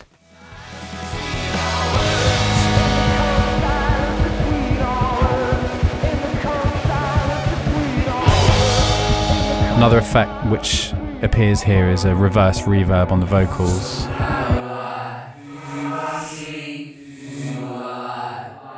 Which is something we got from Kate Bush, actually, from Hounds of Love, from the Ninth Wave, which is the second half of the Kate Bush record Hounds of Love. And it's a effect which we've used on a few records, but I love the kind of ghostly trails that it creates.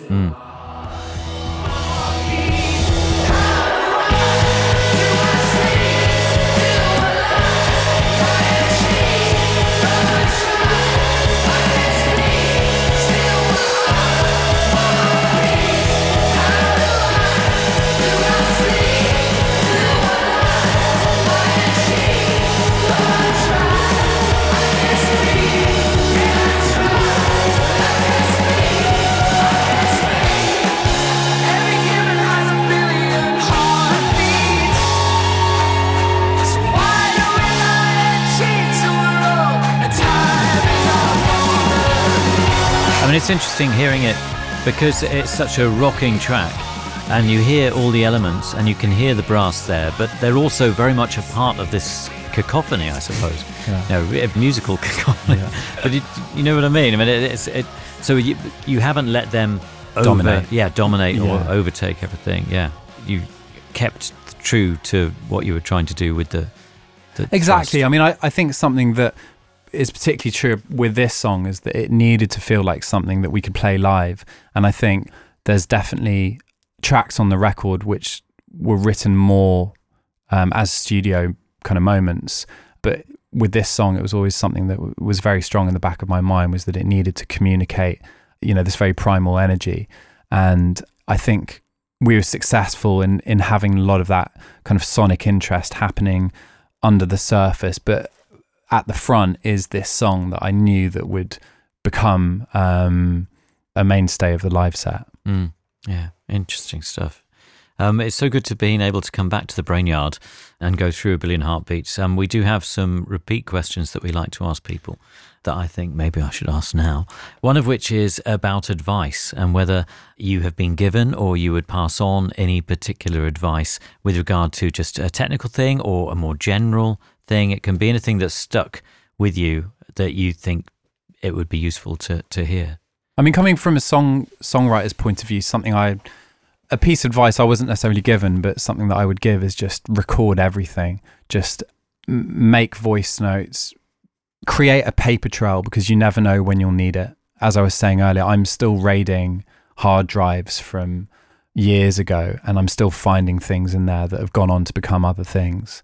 There's lyrics on this record that were written for Serotonin. There's chords that were written for Radlands.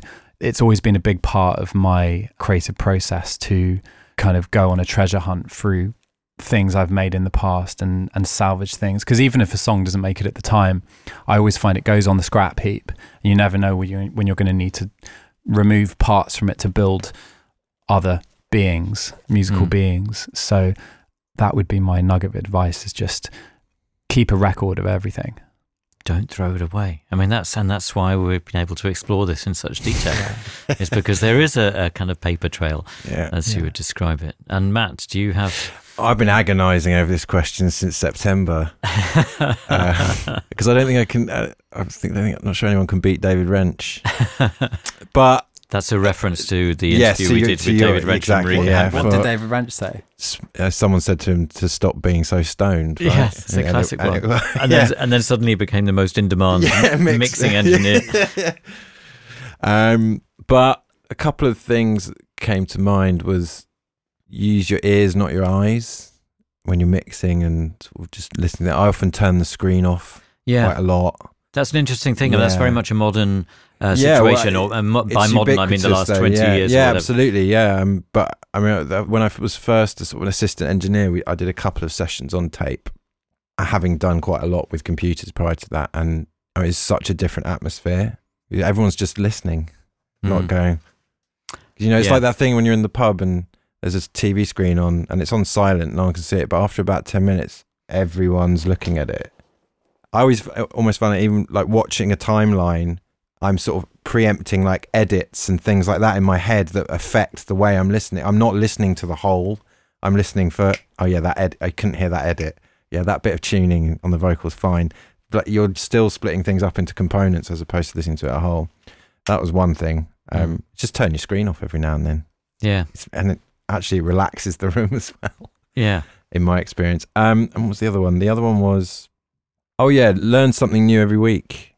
So be it a bit of gear or a plug-in or muck around on an instrument, just something new in your arsenal. Every week. That's good.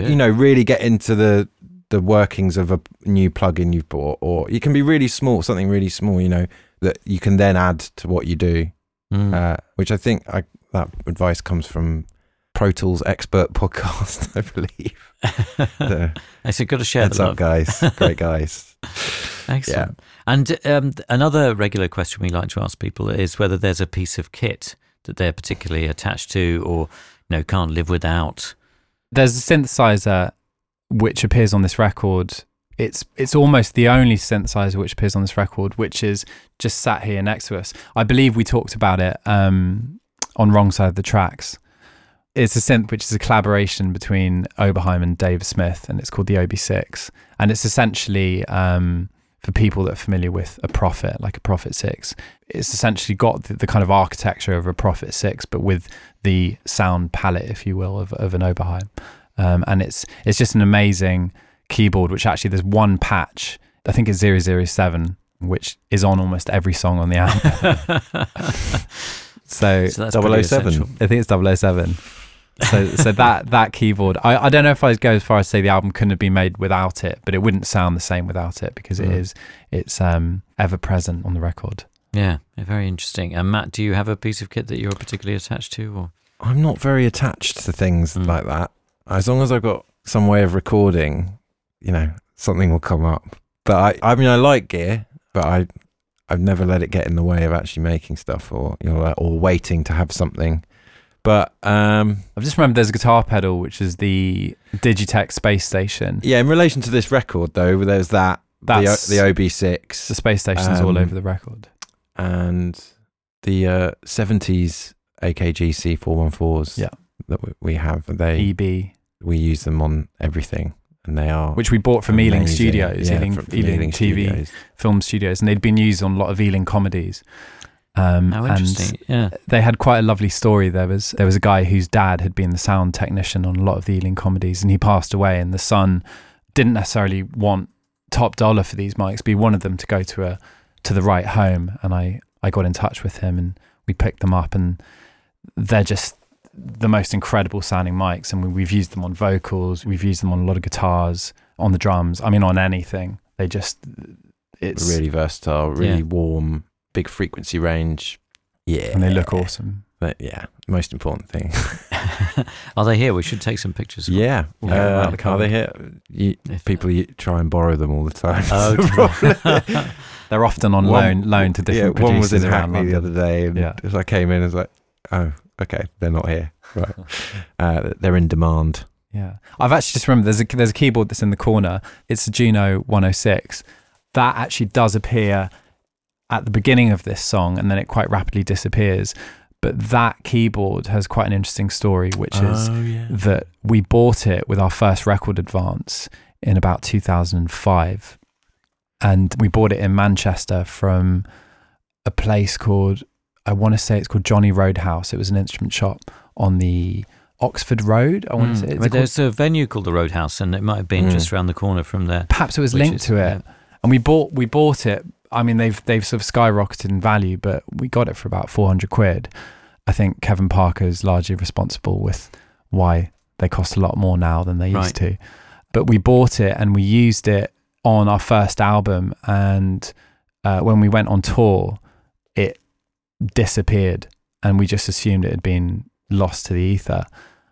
On our last UK tour, we played a show at Leeds University, and when we were in soundcheck, one of the in-house student techs came up to us and he said, "I think we might have something that belongs to you."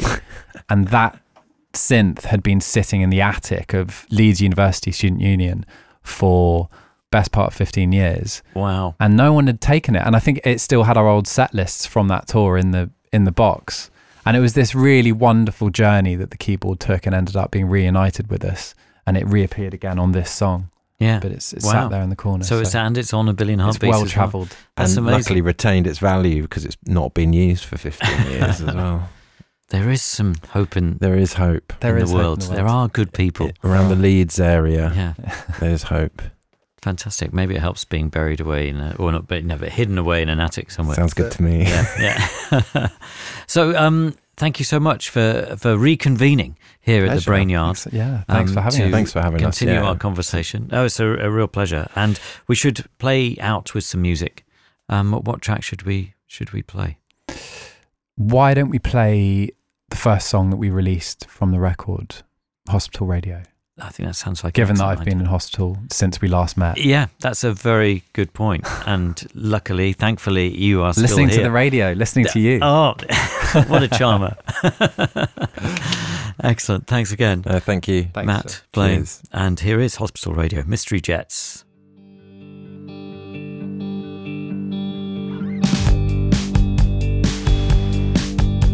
Thank you for listening. We hope you enjoyed the episode. If you have a moment, do tell your friends and leave us a review. It all really helps. Thanks to those of you who have already donated to the show. I'm just one part of the team that brings you Tape Notes. It relies on your support. If you'd like to donate, please head to our website. To ask a question on a future episode or find out who's coming up, head to our socials, and on Instagram you can see pictures from the recording sessions for each episode of Tape Notes. Thank you for listening. Until next time, goodbye.